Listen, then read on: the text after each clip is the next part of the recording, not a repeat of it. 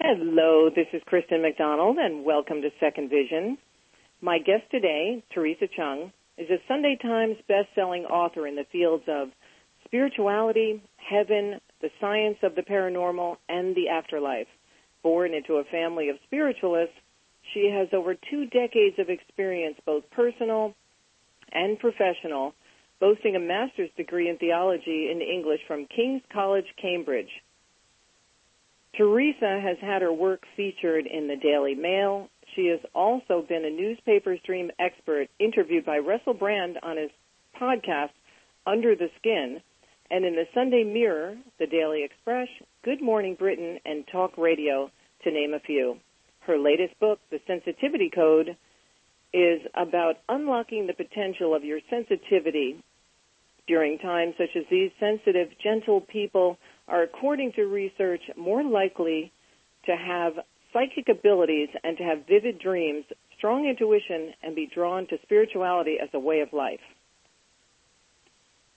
I am so delighted to have her with us today, calling from England, of all places. Whereabouts are you in England, Teresa? I live in Windsor, which is very close to London. Oh, with that beautiful accent. Like I said to a friend of mine from Sydney once, never lose that accent. I promise. You could calm anyone down with the sound of it. So thank you so much for taking the time to do the show. Thank you for having me. I'm really, really happy to be here. Thank you. Oh, it's really exciting. You know, everything that you've been studying, and my goodness, you've written over 100 books? Yes, it's slightly out there, isn't it? I just can't stop. It is an addiction. I'm dealing with it. Do you ever come up for air? Well, I write. It's just what I do. It's who I am.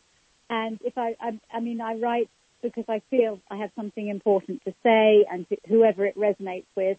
But if I don't write, I don't feel right. Maybe it's my therapy. It's just who I am. It's become part of me. I always am either reading a book or writing one. Well, it's so interesting because here you were raised in a family, you know, who had these abilities, right? Some were psychics in your family? Yes. But you ended up going to study theology, which is so interesting. You delved into religion. Yes, I did, because for a while I was considering becoming a nun. I wanted to be the first female vicar over here in the UK. That was my dream. I fell in love with Christianity.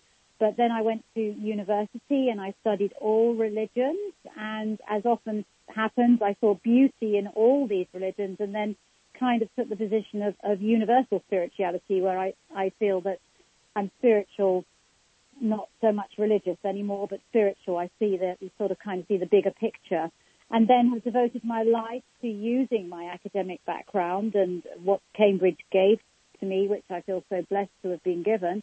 Wonderful spread school. The word about the spiritual dimension to life, which I feel has been neglected. It should be the first rather than the last thing we consider. And that's what I've made it my mission to do. And that's why I do this tremendous output of books, because I hope that it will suit all different types of people from all different walks of life, because I approach spirituality in many different ways, working with scientists sometimes, or books for teenagers, working with artists, collaborating with practitioners, collaborating with scientists. And in this case, with The Sensitivity Code, my latest book, which actually has been retitled The Sensitive Soul because that resonated more, is I wanted to do something to hit the mainstream a bit more, because I'm known as a paranormal author. But of course, whenever you use that word paranormal, psychic, spiritual, there's a certain people just shudder. So this like the skeptics. What's his name? You were speaking about him on Russell's show. Is it Randy? Is Canadian? What's his first name? Yes. Yeah. Can you elaborate a bit on that? And what you say to the skeptics? Yes, of course. You can't have been writing about the psychic world as I have done for 20 years. You know, and I've been very blessed. 2 of my books got to the Sunday Times top 10, just showing how much people have an insatiable desire to know about this spiritual dimension. But you can't write about these kind of topics, being psychic, divination, the invisible and the unseen, without these skeptics coming in, and especially someone like me. I'm a target because I went to King's College, Cambridge. Shouldn't I know best? You're the intellectual. They're saying, what's wrong with you? Yeah, even my peers, it's like, oh no, she writes about feathers and angels and all that. So it's been difficult. But about 10 years ago, I got used to it. It was just sort of brushed off me. I just thought, well, you either believe or you don't. You don't have to read my books. But then about 10 years ago, I wanted to do something to really have something more tangible to offer the skeptics than to say, well, it's what I believe, or this is, how a lot of people feel. So I reached out to scientists. And this continues in The Sensitive Soul, my latest book as well, where I talk about the scientific research into people who have, great intuition, empathy, potentially psychic powers, I wanted to look into the science of consciousness and to work with scientists and to show that there's so much research out there now to show that there is an unseen dimension to our lives and we need to pay attention to it. And this is controversial, but, what's happening with the pandemic at the moment, for whatever reason, I feel we are all being forced to contemplate what truly matters in our lives as never before. Definitely. And I did very much feel like in recent years, I began to feel like it was like a kettle was boiling. There was so much materialism, so much focus on externals and getting your self-worth from your job, your status, your followers on Facebook, how you look, the rise of the reality TV stars, Instagram influencers, which all has its place, but that became like the pinnacle of success. And yet, obsessiveness with cell phones. Yes, exactly. The cell phones are wonderful. They connect us in a way, but it's about also what about the inner world, your inner strength, who you really are, your values, and that eternal part of you. Because when people are close to the end, and I've sat with people who are losing their lives or going to the other plane, they never talk about those externals. All they want to talk about is love, who they've impacted, and the meaning of life, who I am. That's what they want to talk about. As far as I know, all the phone calls on the 9/11 planes, nobody talks about their stocks, their stocks and shares, or their houses, or their properties, or their how almost just make sure my Facebook page, survives. None of them spoke about that. They just said, I love you. And really, it's the human connection. That's what all my books really are, different ways of saying, I love you, and understanding what this force of love, and it's not what the movies and the media push about love, that's just one aspect of it. It's the eternal connection between us all, and also it's also falling in love with yourself, but not in a narcissistic way, in a way that makes you feel so complete and whole, and to not have expectations of others and realize that you are enough. So many people don't feel they are enough, and I hope The Sensitive Soul will make everyone who does have a feeling approach to life, who is inclined to be kind, who is inclined to put other people first, who is compassionate, who does cry when they see violence on the television, who does sense atmospheres, because we all do, that they stop thinking this is a weakness or that they're a shy or weak person. Because, society does tend to value people who walk all over you and narcissistic. And we've got to empower people who are inclined towards thinking about not just themselves, but the well-being of everyone. And being empathetic. I just got to the point in your book where you mentioned one thing to watch was the Disney movie Inside Out. Is that what's the name of it? Oh, Bliss. Yeah, and that's what you're talking about now. I haven't seen it, but I'm going to put it on my list and rent it on Disney. But tell our listeners why that's so important, because you're kind of talking about the same thing here. Well, I've actually collaborated with people who create movies and whatever, because I realize movies are a way to touch millions of lives. They're these hidden spiritual themes in a way. Because if you went to talk to them about being spiritual or having values or the eternal part of us which may survive death, people would switch off. But if you hide it in a movie, it can reach millions. And that's why I really do like recommending movies. And Inside Out, I recommend because it shows you how important it is to understand you are in charge of your thoughts and feelings. You are not your thoughts and feelings. They don't define you. You are the manager of them. That's what that movie beautifully shows. And it also shows how important feelings of sadness, loss, grief, and pain are, and that we need to accept them and embrace them and learn and grow from them. It's a truly beautiful movie. Another Disney movie is a study in how to cope with the pain, the gut-wrenching pain of bereavement, is Up, the Disney movie Up. I would recommend anyone who wants to look at a truly spiritual movie to go and watch Up. Really? Is it good for any kind of loss? Any kind. You can translate. I mean, it's about an old man who has lost the love of his life, the woman he shared, 50, 60 years with, and what does he do? And it's an absolutely, because of course you see him going through the stages of grief, and it's done in a beautiful way. And at the end, it's so empowering because he realizes that, he realizes what his life is all about and what that relationship was about. And it's beautiful. It really is. Oh, it sounds beautiful. That's going to go on my list as well. Is that we've all, we've all experienced loss of some kind, whether it's a loved one or a partner or, loss now during the pandemic, Oh, so many people have had so many things. My goodness, it's rampant, and it's global. It's not just where you live and your friends. It's global.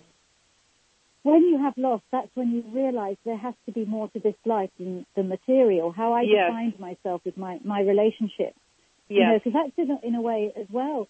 Your relationships do not define you. Your relationships should enhance you, and you should just be grateful for people as they pass through your life. But they are going to leave, and hanging all your self-esteem on another person is equally draining. You can't do that. Absolutely. Nothing is permanent. Yeah. So let's get into your book. Oh, I'm sorry. I didn't mean to interrupt you. There's so much to talk about in your book about sensitives. And so why the topic of sensitives? What defines a sensitive person? Well, and why do they have more problems than others? Oh, yeah. I think, first of all, we all have that sensitive gene in us, and I think it's a gene that's essential for our survival, because communities that take good care of each other, parents that take care of their young, they're going to survive more. So it hasn't been eliminated because it's necessary for us to be sensitive and caring. You wouldn't think so in the world today with what's going on sometimes, but it's essential, really, for our survival, and I think it's key to our survival. Identifying that you're sensitive is basically you don't observe life, you kind of feel it. You experience life through vividly. When you meet someone, you're conscious of almost like you walk in their shoes and you think about the impact that your words are going to have on them. You're sensitive to moods and atmospheres, your environment. Your instinct is to not be selfish, but to help others and make them feel good. That's your instinct. Your instinct is to be kind. And, people like that, especially recently, have been downtrodden and walked all over because they don't fight back, because it's not in their nature. And what they need to do is to understand, though, that once they realize that these sensitive personality traits, which psychologists do define in about a fifth of the population, have highly sensitive traits, which, is extreme. They identify as highly sensitive. But if you can realize that these are gifts, intuition and empathy are superpowers. And there's enough research, scientific research, into both these superpowers to show that if you know how to harness them, if you understand them, you understand their power, you can be and do anything you want. It's incredibly empowering. But most sensitive souls get stuck because they get hurt so easily. They get hurt easily. And do you think that can make you defensive? I don't know how many times someone said to me, "Oh, you're so sensitive." And then I have the retort of being defensive, and then I realized later, I was defensive, and that's something I have to work on. Yeah, it is. It does make you defensive. It makes you crawl into your shell. And another trait of sensitive people, they need to spend time alone, because it's like they kind of have to clear out, to ponder what's happened to them, and just have time to regroup and rejuvenate. They find, Yeah, and if they are with people for too long periods of time, they really it gets them very stressed. So in a way, the quarantine, the lockdown conditions, are actually for sensitive souls a time for them to draw strength from, because for them they will find it easier to cope with, because going out in the world can be a very overwhelming place. And if you are Yes, you say they're easily overwhelmed. Sensitives are easily overwhelmed. Easily. Let's talk about that. And you need to learn techniques how to deal with that. I know that. When you go into crowds, when you go into a room for a first time and meet someone for a first time, you get easily overwhelmed, and I still have that. But there are certain tools and techniques and insights you can learn so that when that panic strikes, and it will, it's not going to go away because it's who you are. Sensitive people need to understand they're not going to change. But what can change is how they manage it and make it a strength, and that is possible. I think sensitive people are the strongest people in the world. It's both a blessing and a curse to be sensitive. But you can make it a blessing. You can make it a true blessing. That's wonderful. Now, are sensitive people more likely to be dreamers and have intuitive dreams, like some of the things I shared with you before the show about dreaming? And yes, because dreams are pure emotion, and sensitive people, as I said, they live their lives through the lens of emotion. So the more emotional you are, the more vivid and frequent dreams you're going to have. And especially in the lockdown, when the world is in such chaos, it's actually called the lockdown dream phenomenon. So many people are reporting more dreams because dreams are a way to help you deal with, to work out difficult issues and emotions through a symbolic language that speaks to your unconscious, and it's trying to help you. And so many people right now are dreaming more frequently and vividly than ever before, and I think sensitive people would top the list there, because they've always had an active dream life. And I think right now, with the chaos in the world, they will be dreaming so much. But this is, again, if you're lucky to get to sleep strength after watching the news. Yeah. I mean, it's incredible, isn't it?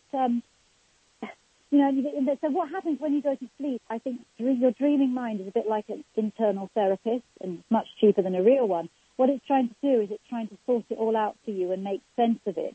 And it presents it to you in a symbolic language, and then it's up to you to go and decode the symbols of your dreams. And I've written many books about that, and that's actually has got me so much attention recently during the lockdown. I've been called up by so many media outlets and newspapers to give expert comment on the dream phenomenon that's happening right now, because so many people are recording intensely vivid dreams. And they've been asking my perspective of it. And I just feel it's almost like a wonderful opportunity to introduce people to the spiritual aspects of life, because we don't know what dreams are. I think they're a gateway. And the fact that globally more dreaming is being recorded right now as a reaction to the pandemic, because we've all altered our sleep schedules as well, and that triggers more dreaming as a scientific reason. But I think and we're overcompensating, don't you think? I mean, that happened to me when I lost part of my eyesight. I dream. I can see in my dreams, but I can't see faces in reality now. They're doing stem cell on me, and there's hope for one day. But I have these vivid, colorful dreams, which is so interesting. And I think with the pandemic, people are probably compensating more in their dreams too for things that they've lost during the day, that they're not doing and feeling and engaging in. Don't you think? Oh, you are so right. You are so right, Sandy. You are absolutely right there. And as well as compensating and helping them make sense of it, I also think this vivid dreaming is waking you up spiritually, because it's getting so many people to think, what are my dreams? Where am I? Who am I when I dream? Yeah. What's going on? We don't know why we dream. There are theories, but nobody knows for sure why we dream. And another beautiful thing about dreaming is that whoever you are, whatever you believe, whatever culture, race you are, you will dream. It illustrates our shared humanity. And that is so beautiful about dreaming. And I think that's kind of a way spirituality is breaking through right now. Well, it's interesting. Yes, I mean, when you're talking about shared humanity, I had this dream that was kind of, I thought first, a very unsettling dream when I woke up the other day. But it was, I've made sense of it now in the last few days. I was in New York, in Manhattan, where I lived a long time ago, and I was lost. And, that happens to me sometimes when I'm being vision impaired, and I think I panic, I can't drive anymore. I can't, is this the way, right or left, north, east? And I was saying to someone, wait a minute, is this way Canada? Is this way New Jersey? Because that's where I was raised, in New Jersey. And I said, is this way Connecticut? And then I suddenly was in the streets of New York, but everyone was unleashed. All the rich and the poor, everyone were together. People were getting on and off buses and everything. There was chaos. So it's what's going on in the world, which was kind of, bothering me. But at the very end of the dream, there was kind of a beautiful moment. This person from the street, I didn't have any shoes in the dream. And I thought, I can't walk across the bridge without shoes. And this woman came to me, and she's obviously challenged. She was homeless or something. And she said, I have a pair of shoes for you. And it was a brand new pair of Nikes, and she gives them to me, and I went to my purse, there was no money in it. I said, I don't have money. I was panicking. I said, I'll come back. I'll walk all the way back to pay you. She said, no, it's my gift. And to me, I know it sounds crazy. It's kind of a bizarre dream, but to me, it was the way the world now, that, there's no longer levels. It's all about humanity, as you said, other people helping each other, to try to reach out and, I don't know, I was trying to make sense of the dream, but do you feel what I'm saying at all? It was almost precognitive, that dream. You're kind of like, having a flash forward of yes, I do. I do think that your dream was trying to show you that that's the way forward. That we need to come together. I guess that's my point, Yeah, it's the only way. Because it's the only way. People at the top helping people at the bottom and vice versa.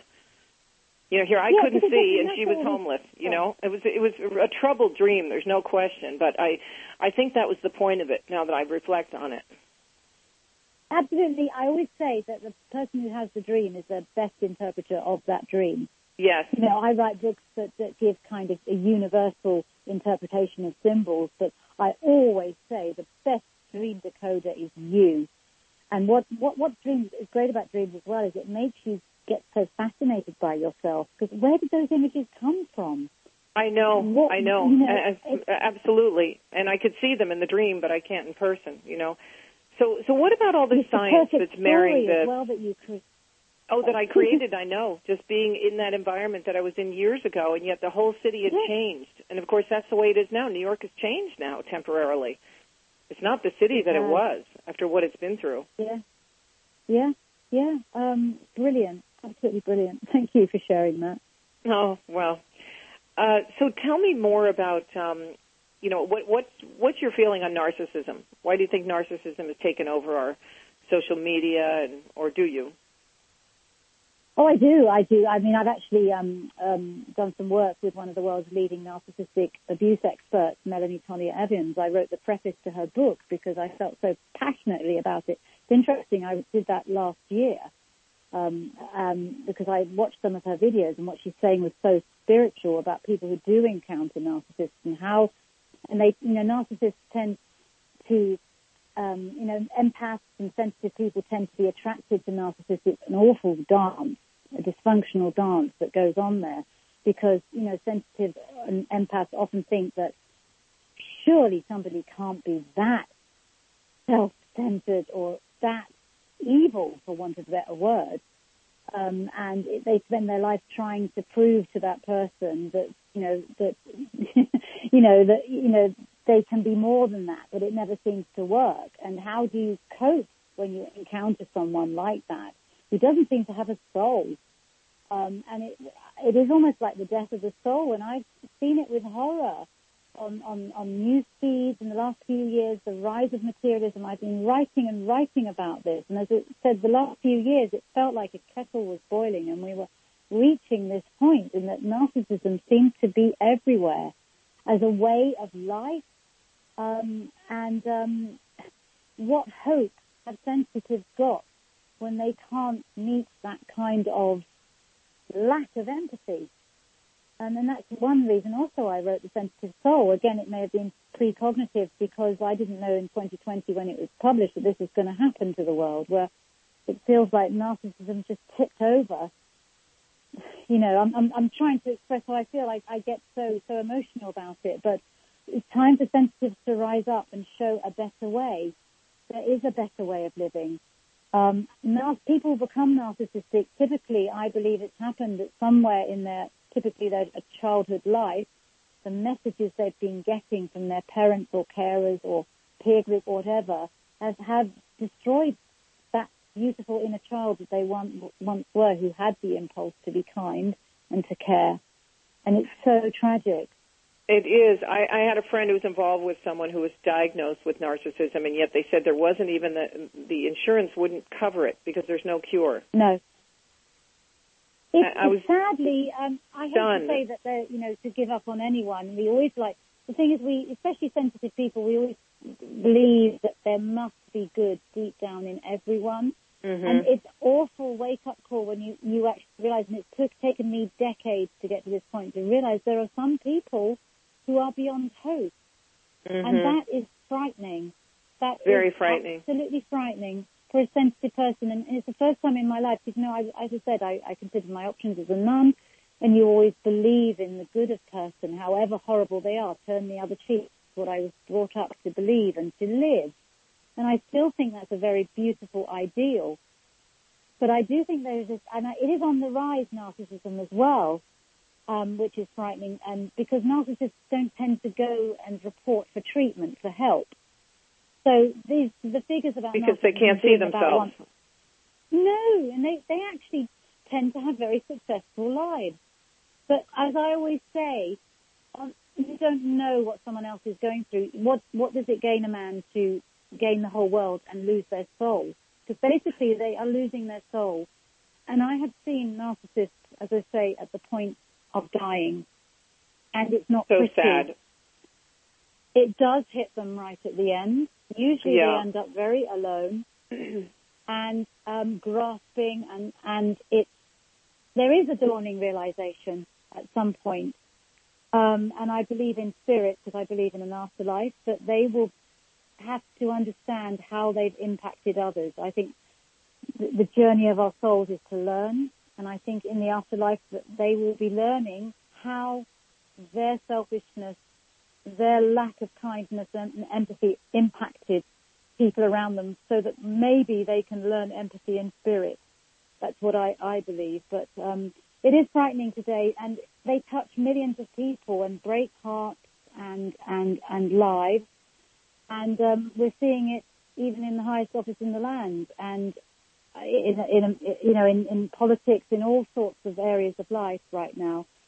And the pandemic is a real pause for thought, isn't it? It is.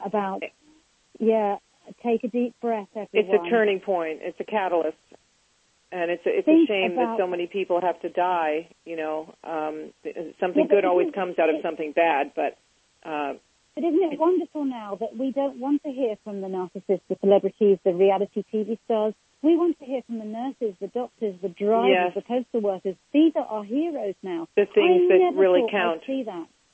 Yeah, and that's where you talk about in your book about gratitude, focusing on all the good in our lives, I just want to touch on when we're talking about narcissism, you say that sensitives end up in your book, you devote a few chapters to romance. I haven't gotten there yet, but you allude to it, about how they end up, do they end up in poor relationships, sensitive? Yeah, sadly, dysfunctional? Often codependent relationships, because they won't give up on someone, because basically what I'm trying to say in the book is that people don't treat you how you treat them. Sensitive people think, well, if I'm kind, surely someone's going to be kind back. If I go out of my way, surely someone's going to go out of my way for me. If I'm loving, surely someone will see that love and respond, because sensitive think people are like them. But what they don't realize is people do not treat you as you treat them. People treat you as you treat yourself, and the journey of a sensitive's life is to love themselves enough so that if they are disrespected, treated badly, they can walk away. They value themselves enough to know that this isn't right. And the sensitive soul was also written to try and give a shot of self-love to sensitive souls, because as long as they don't love themselves enough, they are going to attract people who mirror that. Yes, and you talk about in the book there's a 21-day period, right, to change a thought. I've heard this before, that psychologists or, yes, doctors. Can you talk about that a bit? It's approximately, there is some research that says maybe it's a week or so more or a week or so less, but 21 is a symbolic number. It's kind of stuck now. So do something for 3 weeks. Try and change your thoughts for 3 weeks, because that will set new neural pathways in your brain, so it becomes like something that's unconscious, that you don't have to think about it so much because it feels natural to you. The sensitive souls, though, because they are so, have brought up, it's ingrained in them that, you know, to put other people first and to be the way they are, it can take longer. But it is so important that they learn to love themselves. Because once you do that... Self-respect, self-love, of course. Yeah, it's not in a narcissistic way, though. There's a difference. No, of course, absolutely. In a way that it is empowering for others, and you still be the caring and beautiful and kind soul, because goodness, that's what the world needs. And at the end of the day, beautiful, kind, caring souls are the ones who have the greatest blessing of all, which is to live a life without regret, and to go to their end when their time comes, to go with a smile on their face rather than regret. And so are these particular really affirmations that you give people? Excuse me. Excuse me. I am enough. Any affirmation, if you want to say, is I am enough. Nobody else can complete you. No job, no other person, no home, no amount of money can complete you. The only person who can complete you is you, and you have to understand that you are enough. Everything you need, you are enough. If people could just understand that, write it on the wall, say that out loud. Even the act of saying it, it's quite difficult for sensitive people to say, but saying, I am enough. I'm enough. And that you're in control of your own life. Now, do you think that excuse me, I had something in my throat. Do you think that the Secret fell short in some ways? A little bit. I mean, I have been a bit critical of The Secret in some of my books, because I write a lot of books about the power of ritual. Because I think the missing ingredient in The Secret is it makes people feel bad, because they think, well, I did change my thoughts, I really tried, but my life still sucks. And then I say, well, what are you doing? Because there's no point. We can all go away and meditate and do yoga and do endless affirmations, but then if we do say, I want to be slim and fit and healthy, if we go and do all this yoga and imagining that, and then go and eat really dreadful food and don't exercise, your actions are the missing part of the puzzle, positive doing. And I actually think that your actions impact your brain just as much as your thoughts impact your body. We know that when you go for a brisk walk or a run, it lifts your mood. Everything you do, pay attention to what you do. Start your day right. Make your bed. Do a big stretch.